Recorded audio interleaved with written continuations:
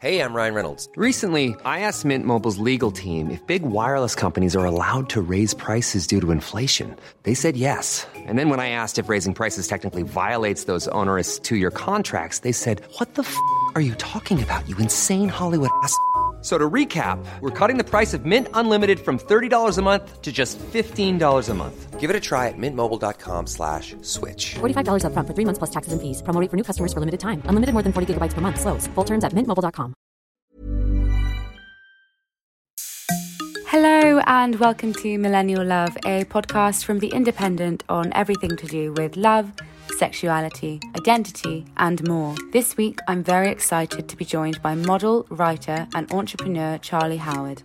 Charlie is best known for her body neutrality advocacy on Instagram and beyond, having written about the pressures she faced as a young model in her debut book, Misfit, in which she describes how she was dropped from her modelling agency for being too big, despite the fact that she was a size 6 at the time. Today, though, she joins me to talk about why body confidence and self-worth is so integral to finding success in love. We also discuss why women posting pictures of their bodies on social media is such a contentious subject, especially where feminism is concerned. And we do also speak about abusive relationships and topics such as love bombing, gaslighting, and psychological abuse. So please do bear this in mind before listening. I'll share some helpline information at the end of the show. Enjoy!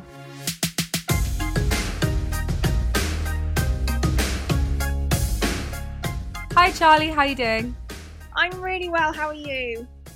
I'm good, thank you. I always want to talk about the weather when I start the show because I'm like, oh God, I'm looking outside my window and it's pissing it down with rain and it's so depressing. Literally muggy, it's just, I hate it. Like what British summer, basically. I know. So thank you so much for being here. I guess there's so much I want to talk to you about, but I suppose a good place to start would be with what happened when you were 23 and you were modelling and you were told by a Scandinavian client that you were too big to fit into their clothes, even though at the time you were a size 6, which is such a shocking thing to hear. And, I think you talk about how that was the decision that led you to leave your model agency at the time. So if you could start us off by talking a bit about that and I guess how that affected your confidence when it came to dating at that time.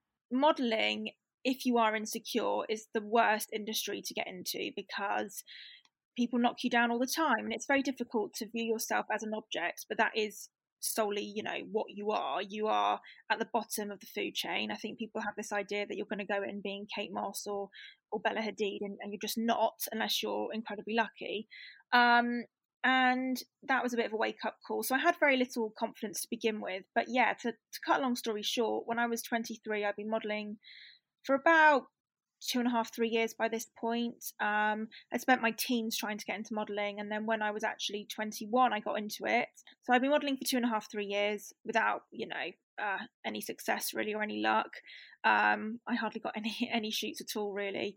And I had an eating disorder, a really bad eating disorder. And when I was a size 6, one of my last jobs was in Scandinavia somewhere. I can't remember whereabouts, but it was for a new online e-commerce site. So I had to shoot about 80 outfits that day. And let me tell you now, that's not particularly fun. So anyway, on the shoot, there was a pair of leather trousers I couldn't fit into. And apparently this was integral for the shoot. The fact that I couldn't fit into them was a big problem because they planned all the outfits around them. Anyway, I kept apologising. I'm so sorry, apologising for the way my body's built. And when I got back to London, a couple of days later, they called me up and they just said, look, we really appreciate how much you go to the gym and how much effort you're putting into getting into shape, inverted commas. But unfortunately, not everyone's designed to be a model and I don't think it's ever going to happen for you. So we're going to drop you. And after about 3 years of just starving myself, it was like I had this moment where I suddenly looked at myself properly in the mirror and I realised that actually not only did I have a problem, which I wasn't really ready to address yet with food, but I also was so much thinner and taller than most of my normal, people outside the industry friends. And therefore, what the hell were they doing? So I wrote a Facebook post that went viral at the time when things didn't really go viral. And yeah, it got picked up by everyone. It was on the BBC, it was on the news, it was in Pakistan, it was in Japan. I mean, it was literally everywhere. And it was a kind of out of body experience because, I said, fuck off to this agency. And, the way you treat women affects women on the outside of the industry as well. And blah, blah, blah, blah, blah. Anyway, yeah, I had very, very little confidence at the time. And at the time I was actually engaged to a guy. Who knew I had an eating disorder. He knew I had bulimia and would kind of mock me for it. Would kind of say things like, why don't you go make yourself sick again? Or, I don't know. It was a very tricky one. We weren't intimate because I don't think he found my body particularly attractive when it was all skin and bones, but also I didn't feel attractive. I didn't want to be intimate with anyone. Because I genuinely thought I was so obese and so fat and so disgusting, and how could anyone ever love me, kind of thing. So when you have, your career not working out, your relationship not working out, and then everything else kind of falling to pieces around you, which is how it felt at the time, it's a really difficult position to be in. Yeah, my God, I'm sorry, I cannot believe that all happened to you. But also, I'm just so shocked to hear what your ex-fiance said to you and how he dealt with that. Did he show any compassion that you were clearly going through, a really horrific time with your agency and with your relationship with your body? Like, did he try and help you in any way, or was he just sort of very dismissive about the whole thing? Well, he was quite a jealous person. He wasn't someone that liked to see me shine in any way. Like, I remember one time I booked a job with Rankin, the photographer, and at the time it was like, oh my God, Rankin, I can't believe it. And I told him, and all he said to me was, yeah, well, don't get too big-headed about it. And he was a very jealous person. And no, he didn't want to see me shine, but also I think he completely turned his back to what I was doing. And our relationship suffered. It wasn't just him, it was me as well, because when food is your life, it makes things very difficult. It means you can't go out for meals. It means that every social occasion becomes very blown out of proportion. So, going to his parents' house for dinner became a thing because I would have to walk from Peckham to Catford every single day, which is, it was like a 2-hour walk. Sorry, not every day. Every time we went around for dinner, it was a 2-hour walk for me to get there. And so, it was awful. It was a really difficult time. But no, I think he just didn't want to hear about it. Turned a blind eye. A lot of friends and people like that were worried, but obviously he knew about the bulimia, but he just thought it was a weird thing that I was doing. I also had really bad OCD at the time because when you have eating disorders, you tend to have depression and or anxiety and OCD, and controlling your calories is obviously a form of OCD because you get very paranoid about it. And again, he didn't want to help. He just didn't want to get involved. Hence why he's my ex. I want to ask how you think you processed all of that at the time, because I think so often what happens is when you're in a relationship like that where you are being mistreated, it's very hard to actually see it for what it is when you're in it, and it's only in retrospect that I think you can recognize it. So how did you kind of come to the realization that he wasn't treating you well? Do you think you were aware of that at the time? Well, this is the thing. I don't think I did view it as bad because when it comes to a lot of my exes, which I'm sure we'll get onto, he was actually one of the better ones. I've always kind of been drawn to people that do put me down. And a lot of that, again, like you were saying, it's completely linked to self-worth. If you feel bad about yourself, you're going to go towards people who make you feel even shitter about yourself. So in the grand scheme of things, he didn't seem that bad. But yeah, I mean... yeah, it just destroys everything, and it destroys your confidence. It's horrible. But I think most of us have been in a form of a toxic relationship to a degree. But towards the end, it just got really nasty. Absolutely. What is it about body confidence that you think is so integral to finding success at love? Because I think this isn't really talked about in this way very much. But I think if you, like you said, if you have low self-worth, and obviously feeling good about your body or feeling bad about your body is a huge part of your self-worth. So if you don't have that, how do you think it does affect you in relationships? Do you think it's ever possible to have a successful relationship if your body confidence isn't good? Oh, I mean, that's really tricky. I think the body confidence thing is a bit of a tricky subject anyway, because the whole body positive thing is linked to the way that you look physically. And I think that it's a very fine line between, you know, having good days, having bad days, but also putting all of the significance of your self-worth on the way you look. And body positivity still does that, you know? So it's like, oh, love your cellulite, love this, love that. What I'm really big on now is body neutrality. So it's how you feel internally. It's understanding that, you know, not every day is going to be a good day. You're going to have some days, especially if you're a woman, where you feel really gross. You're going to have other days where you feel really great, probably when you ovulate.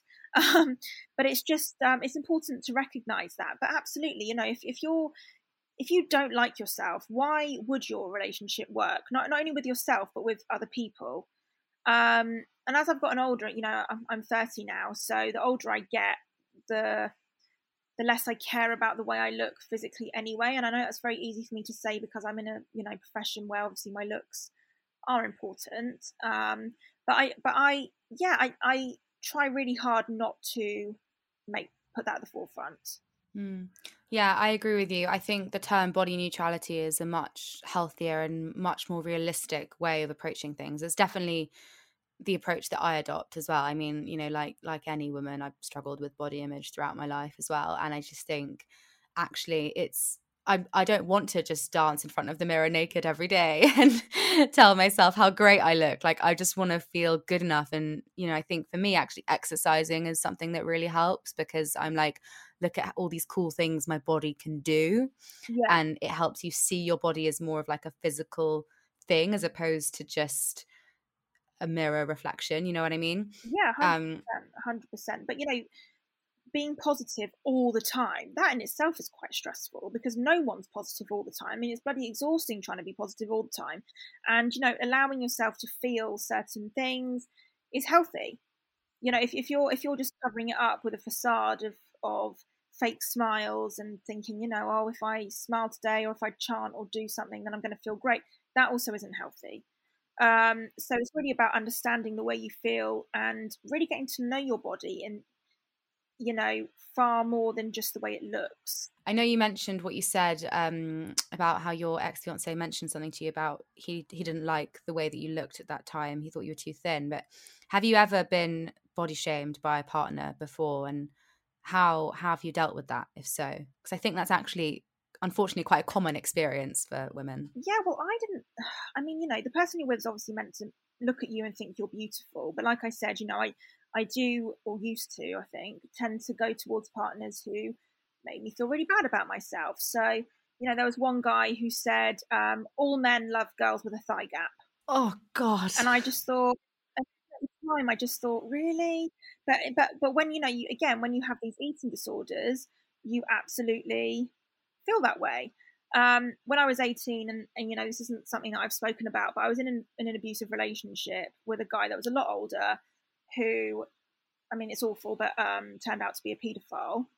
Oh my God, Charlie. Yeah, I mean, just atrocious. And I mean, the comments and the put downs and the everything was about the way I looked. You know, I was constantly fat, constantly disgusting. If you leave, no one's going to want you. I mean, all the typical stuff that you know get with an abusive relationship. But I genuinely thought to myself, I can't be in one because I'm 18.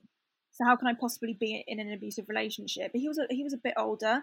I mean, the most vile fucking individual. And now I look back, I just think, you know, what were you doing staying there? But these people can really get underneath your skin. And the other thing to remember as well is that women grow up thinking that the way they look is so important. I mean, we're taught that from you know, an incredibly early age, that your value and your worth lies in the way that you look. And if you fix this, then you'll find a boyfriend. If you do this, you'll, you know, get your dream job. If you do this, you'll become a model or whatever it is. I mean, how many girls are desperate now to be TikTokers or models, you know? And that in itself is quite sad. And I should know that because I was one of those women. But I genuinely had this idea that if I was thinner, or if I looked this way, or if I looked like this celebrity, or whatever it was, that I would somehow find happiness and find that feeling of content that I really desperately wanted. I'm so sorry you went through that. And I mean, really, thank you for sharing that, because I think it's so important that we talk about, actually, because I know we're talking about body confidence, but it's so important to talk about how, when a partner is kind of constantly putting you down in that way and making you feel really low about yourself, it can become a form of abusive and coercive control, because then what you do is you then kind of you rely on that partner for your self-worth, and they make you feel so bad about yourself that in a way it kind of can convince you, oh well, I need to prove myself and prove my worth for you, and it can kind of keep you in this abusive relationship. And like you said, you were 18 and you thought you weren't in an abusive relationship because you were an adult, and I guess it just goes to show that it can affect anyone, and it's so important that we keep talking about that. Well, I think so. And, it's only until I've gotten older that I have really admitted it to myself, because, I mean, even speaking to you about it now, it's the first time I've ever spoken about it, because years on, you still feel terrified. It was like hitting and, spitting, or, one time he made me get on my hands and knees and said to me to put my hands out in front of me on the carpet and point out which finger he was going to stamp on and break. And I remember just shaking, like physically shaking and crying and thinking, like, I don't know what's going to happen. And then he looked away and he went, "Look, you're just making it up in your head. All of this is made up in your head." Then, he kind of locked me in a room. And the day after, that's when I escaped with my dog, and I left. But I mean, it was just, yeah, it was atrocious. But again, more needs to be spoken about, really, with abusive relationships and stuff within teenagers, because it's so important. But he destroyed my confidence. I mean, I can't even, that has affected me throughout my 20s. Not because I was in love. I actually don't think I was in love with him at all. Well, I wasn't in love with him, but I was so desperate for his approval, like you were saying, and so desperate to be loved.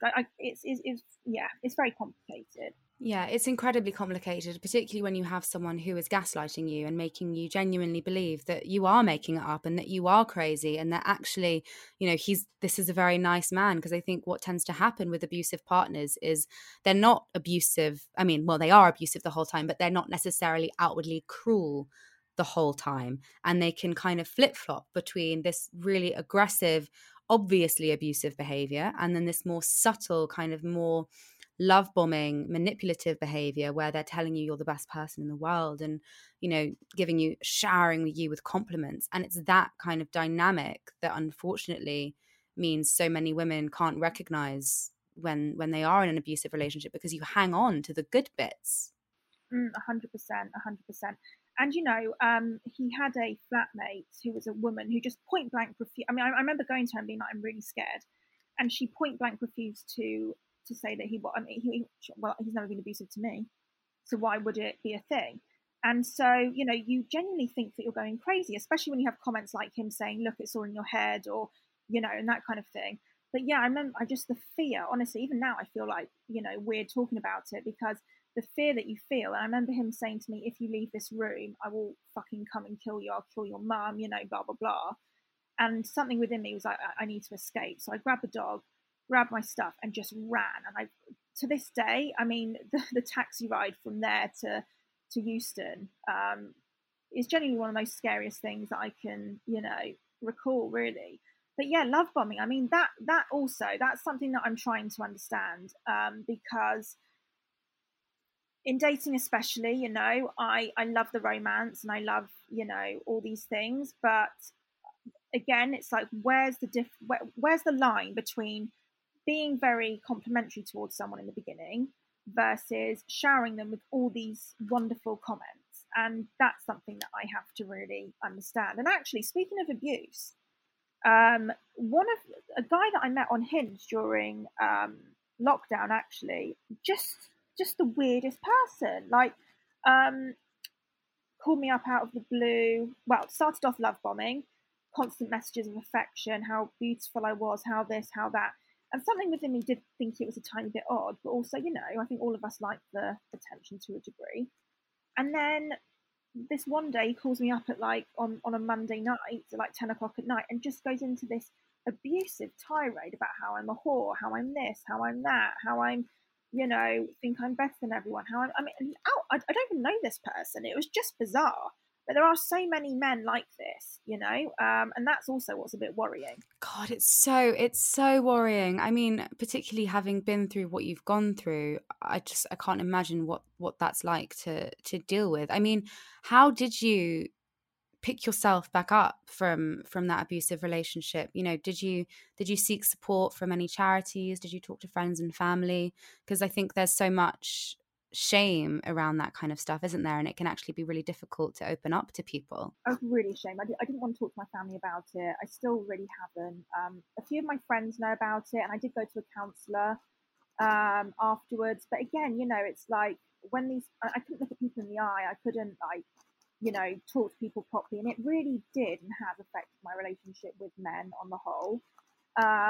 So really, like, my 20s has been a learning curve, not only in self-love, but also in what to allow in a relationship, you know, and understanding boundaries and understanding what you're comfortable with, and understanding that you don't have to put up with this kind of thing, you know, that love is not painful.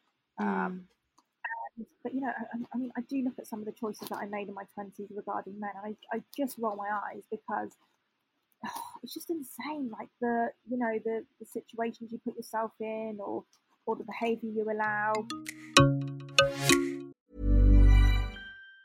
Even on a budget, quality is non-negotiable. That's why Quince is the place to score high-end essentials at 50 to 80% less than similar brands. Get your hands on buttery soft cashmere sweaters from just $60, Italian leather jackets, and so much more. And the best part about Quince, they exclusively partner with factories committed to safe, ethical, and responsible manufacturing. Elevate your style without the elevated price tag with Quince. Go to quince.com/upgrade for free shipping and 365-day returns. Ever catch yourself eating the same flavorless dinner 3 days in a row?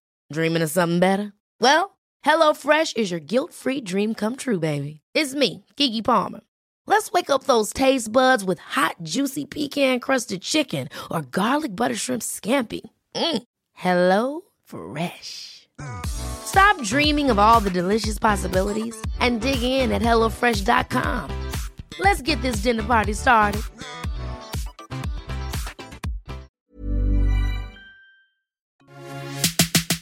So I read your book, which I'm obviously a huge fan of. I told you that in the beginning. Oh, thank you so much. Loved it. And there's a section in it where you talk about being the cool girl.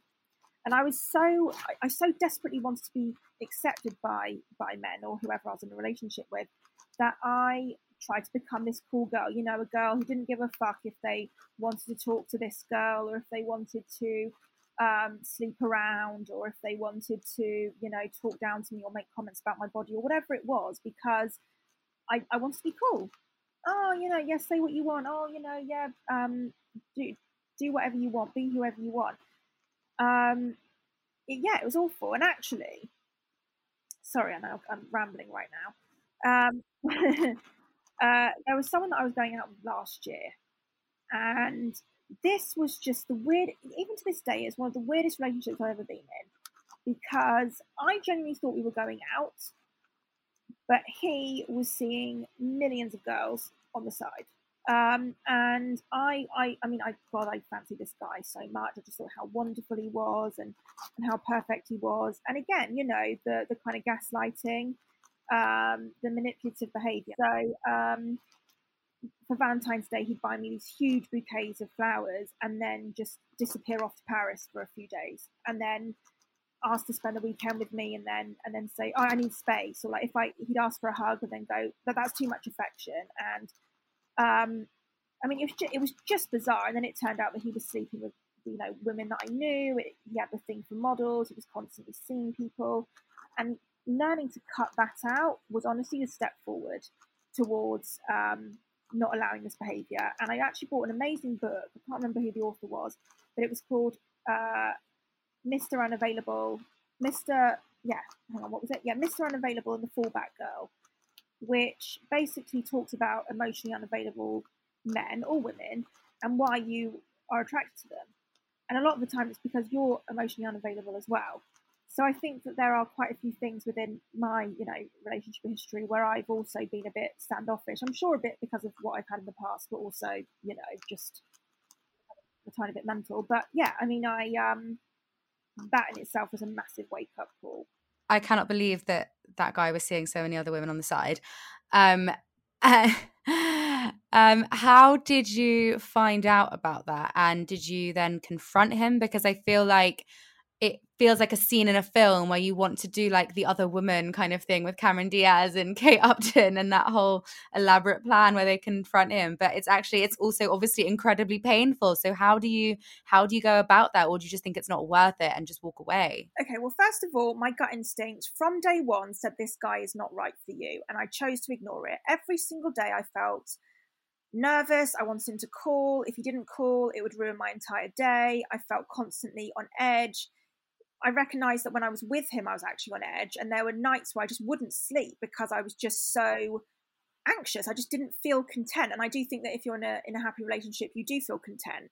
You know, we really have to stop this idea that if you get these butterflies and all these, you know, romantic feelings, that those are normal. Because actually, I think a healthy relationship is when you feel yourself and where you feel secure. So anyway, it was around his one day.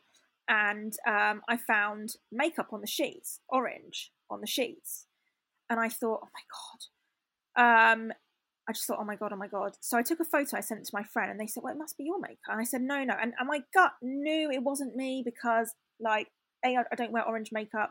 But also, I'm very pale. But also, I just thought, no, please not again. Like, the one guy that I really like, I really hope this isn't going to happen to me again. To cut a very long story short, this is a bit of drama, but I was going to a big London party that night, and I was putting my bag in the cloakroom, and my agent went into the party, and a girl who shall remain nameless went over to her, and out of absolutely nowhere, and I'm just, you know, reciting what my agent said to me, said, hi Jordan, do you know that I'm seeing blah, blah. And Jordan went, who? And she goes, blah, blah, blah. And Jordan goes, give me a second, I'm just going to be right back. So I was putting my bag in the cloakroom ready to stay at his that night. And Jordan, my agent, comes over to me and goes, I feel so uncomfortable right now. This is one of the most awkward things that I'm going to have to say, but is the guy you're seeing? And I said, yeah, why? And she goes, okay. She's like, I've just had the very weirdest thing. This girl has come over to me and said, out of literally nowhere, I'm seeing, but in the way she said it, it was like, oh, hi Jordan, do you know that I'm seeing, and in this really bitchy tone. So I was just like what? Like, and I knew this girl through acquaintances. Anyway, to cut a very long story short, obviously that night was ruined. I didn't go to his. I messaged him being like, just please stay away from me. Like, I can't be fucked with this. This is just the weirdest story. I still laugh about it because it's so bizarre. This girl's then texting Jordan, my agent, you know, saying, oh, I was just so scared to go to Charlie, and, you know, she seems so intimidating. And I really don't think I'm that much of an intimidating person. I didn't talk to him for 2 days. He kept calling. Please call me. I just said, no, like, not interested. And then on the weekend, he said to me, look, please meet up with me. You're going to be so happy with what I've got to say. Just please, like, you know, please meet up with me. So I travel an hour across London to go to this pub in Hampstead. We sit down and he goes, well, first of all, I've broken it up with Nurse. So instantly I just thought, he's come to his senses. He really, you know, this is just a thing that we've been through in the beginning of our relationship. He's now ready to settle down. Great.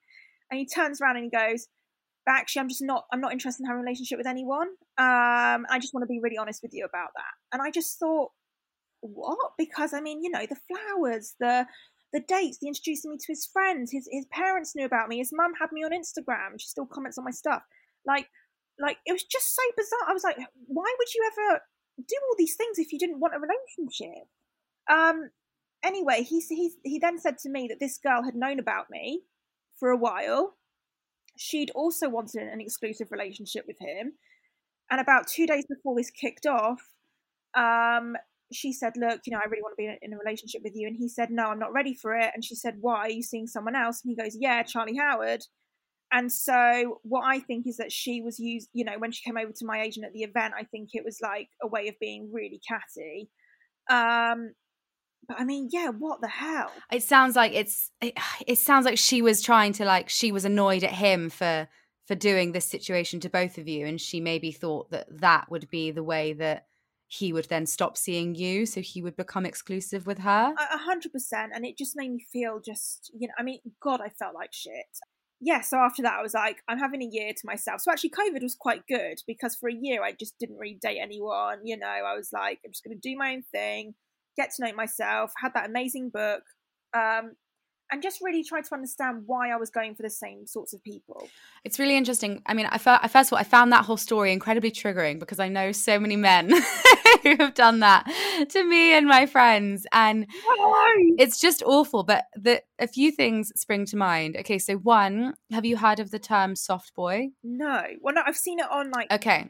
So this is... I've actually just written a piece about this. So this is like, it's a type of fuckboy, but instead of someone who's like kind of brazenly going to mess you around and like is a bit of a player in quotation marks, this is the kind of guy who basically purports himself to be a feminist, will buy you flowers, will give you books, will kind of shower you with affection and make you feel like they really like you, and then actually just kind of withdraw and be sleeping with someone else and be messing you around and not replying to your text. And then all of a sudden they kind of like ghost you, or they say they don't want to be with you. But it's the kind of guy that convinces you that they're really into you, do all these nice things, and then they kind of just actually go away. And there's an element of superiority about them.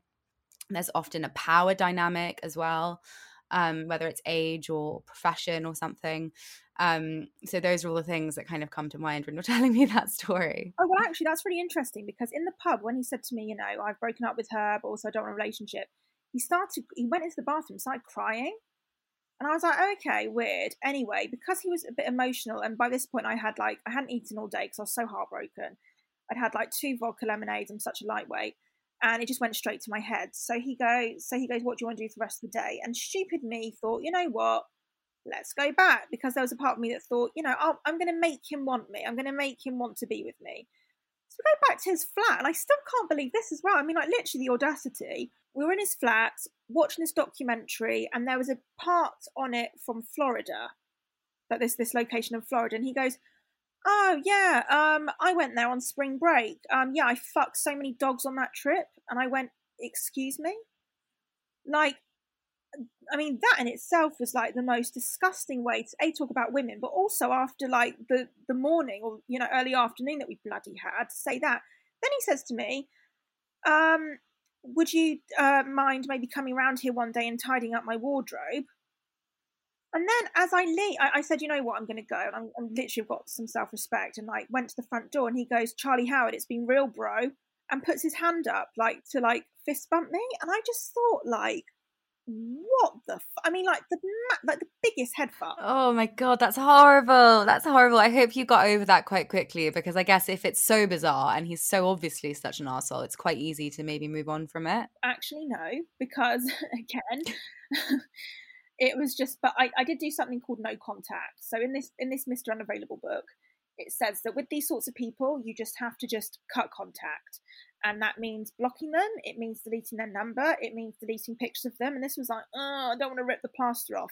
But you know what? I did it. And actually, it was so much better for me in the long term.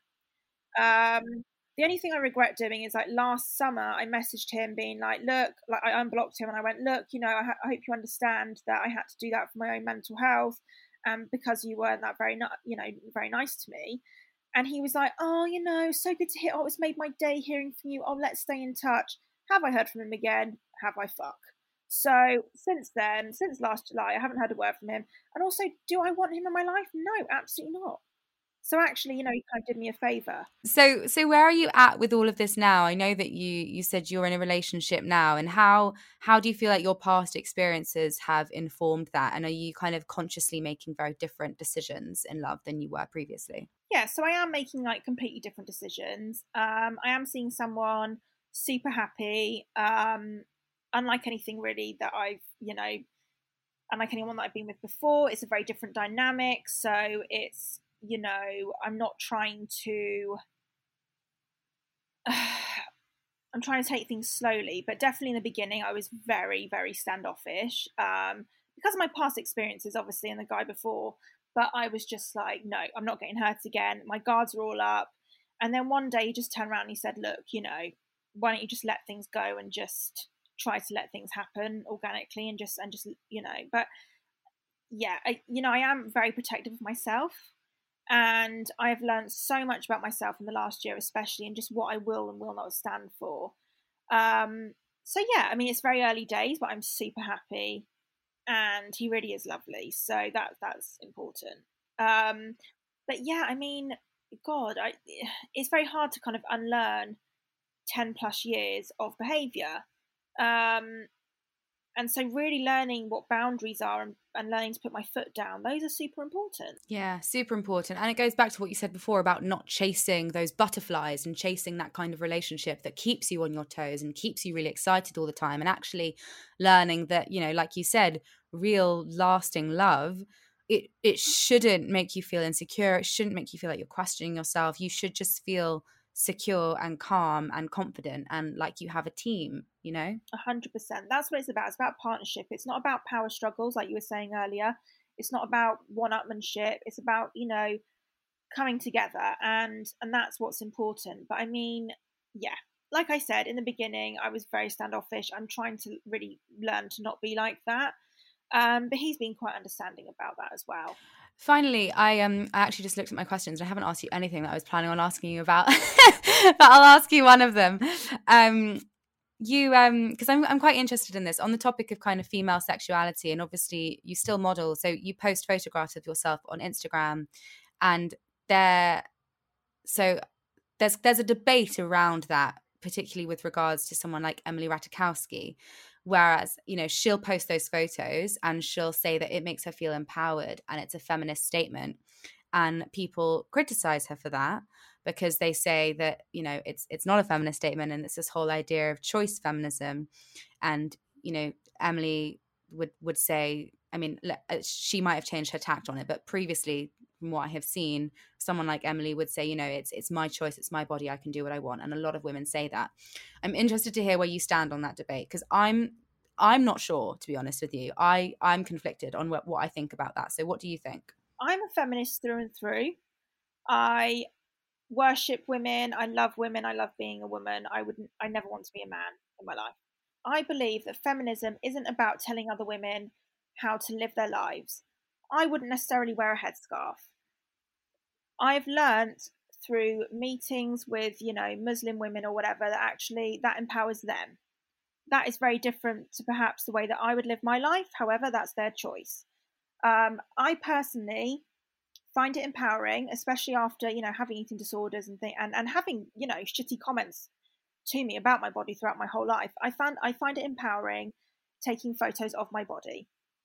I love referencing the 50s. I love looking at, old Hollywood film stars, and especially pin-ups. I don't have a problem with Playboy. I've met glamour models in the past whose lives have basically been completely ripped from underneath their feet because other women decided that was offensive and that brought feminism down. And I think being a woman, that there are so many layers to it. There are so many ways of being a woman.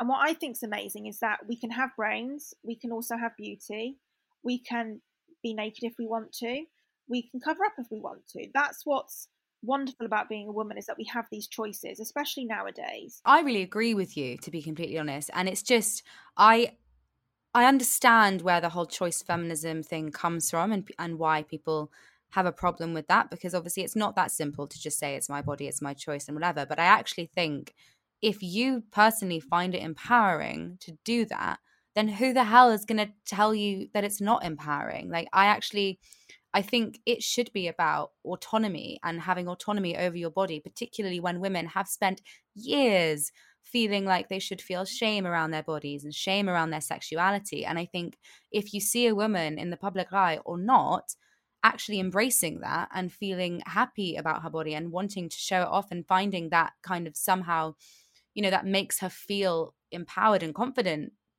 then that's not something we should be criticizing. Well, I don't either, especially because we live in a world that loves to tear women down, absolutely loves it. And you know, I also think, why are we so anti-women wanting to be sexy or wanting to be desired by men, actually, for that fact? You know, like Kim Kardashian gets a lot of stick, or these women, you know, that love to flaunt their bodies get so much shit for it. And I just think, why? Like, just because you don't want to do that doesn't mean they can't.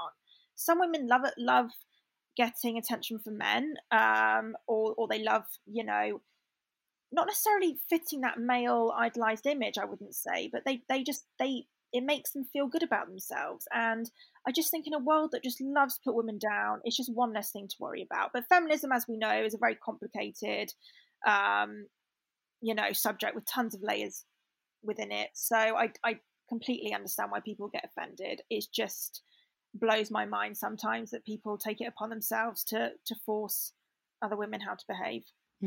Yeah, I completely agree. And actually, that's just as bad as being a misogynist, ironically. So you think, you know, that you're doing well by women, and actually you're not, because you're taking choices away, and feminism is about having choices. Right, it is time for our Lessons in Love segment. So this is the part of the show where I ask every guest to share something that they have learned from their previous relationship experiences. I feel like you've dropped several lessons during the episode, Charlie. Do you have any left? I think I'm going to talk about boundaries, because having healthy boundaries is super important. It's, you know, can come down to having your own space during the day. It can come down to wanting to have a night off in the week, or, you know, going out with your friends or doing whatever. It can come down to you not wanting them to talk to other women. It can be whatever it is, but it's so important that you lay those foundations out from the beginning. And again, going back to the cool girl thing, I think in the past I've been very, you know, cautious about trying to not piss men off, or trying to piss my partners off because I wanted them to like me. And actually, it's a two-way street. It's very much about meeting halfway. And there are some things that you're going to have to sacrifice for them as well, perhaps. But that's just what being in a relationship's about. And it's just about having respect for each other. And that, for me, is something that I've absolutely learned. And that is so important. And, you know, hopefully this relationship will work out. If it doesn't work out, then, you know, I'll go into another relationship having those boundaries there, and knowing my worth. And I think that everyone should absolutely go into a relationship knowing what they will and will not stand for. Yeah, I completely agree. And it's so important to feel like you can express those boundaries early on. We spoke about this in the previous episode of the podcast, and about how important it is to actually shatter that cool girl kind of mystique and just be upfront about what you need and what you like. And you don't have to be, you know, didactic about it, but you just have to be very clear about what works for you and what doesn't. And don't let anyone make you feel compromised in any way. But, you know, you have to strike a balance between, like you said, like learning to do things that your partner wants you to do that you might not necessarily feel comfortable with. And, you know, you have to it's a balancing act. But I think you have to be quite clear in your mind about the things that are, you know, like if you need time in the week to yourself, and you need, you know, that one night a week or however many nights it is just to be on your own and have your own time, then you have to make sure that your partner facilitates that. That's it for today. Thank you so much for listening. We've spoken about some difficult subjects today, so it's important for me to point out that you do not have to wait for an emergency situation to find help. If domestic abuse is happening to you, it's important to tell someone, and remember, you're not alone. If you need support, you can call the Free Phone National Domestic Abuse Helpline, run by Refuge, on 0808 2000 247. They'll give you free information anytime, day or night. If you're a new listener to Millennial Love, you can subscribe to us on Apple Podcasts, Spotify, Acast, or anywhere else. Please do comment and leave us a rating too, so that more people can find us. And do also pre-order Millennial Love the book, which is out next week on Thursday the 8th of July with Fourth Estate. I'm very excited for you to read it. Also, if you missed our bonus episode last week, I shared an exclusive extract from the Millennial Love audiobook, so do go back and listen to that if you fancy. Keep up with everything to do with the show on Instagram. Just search Millennial Love. See you soon.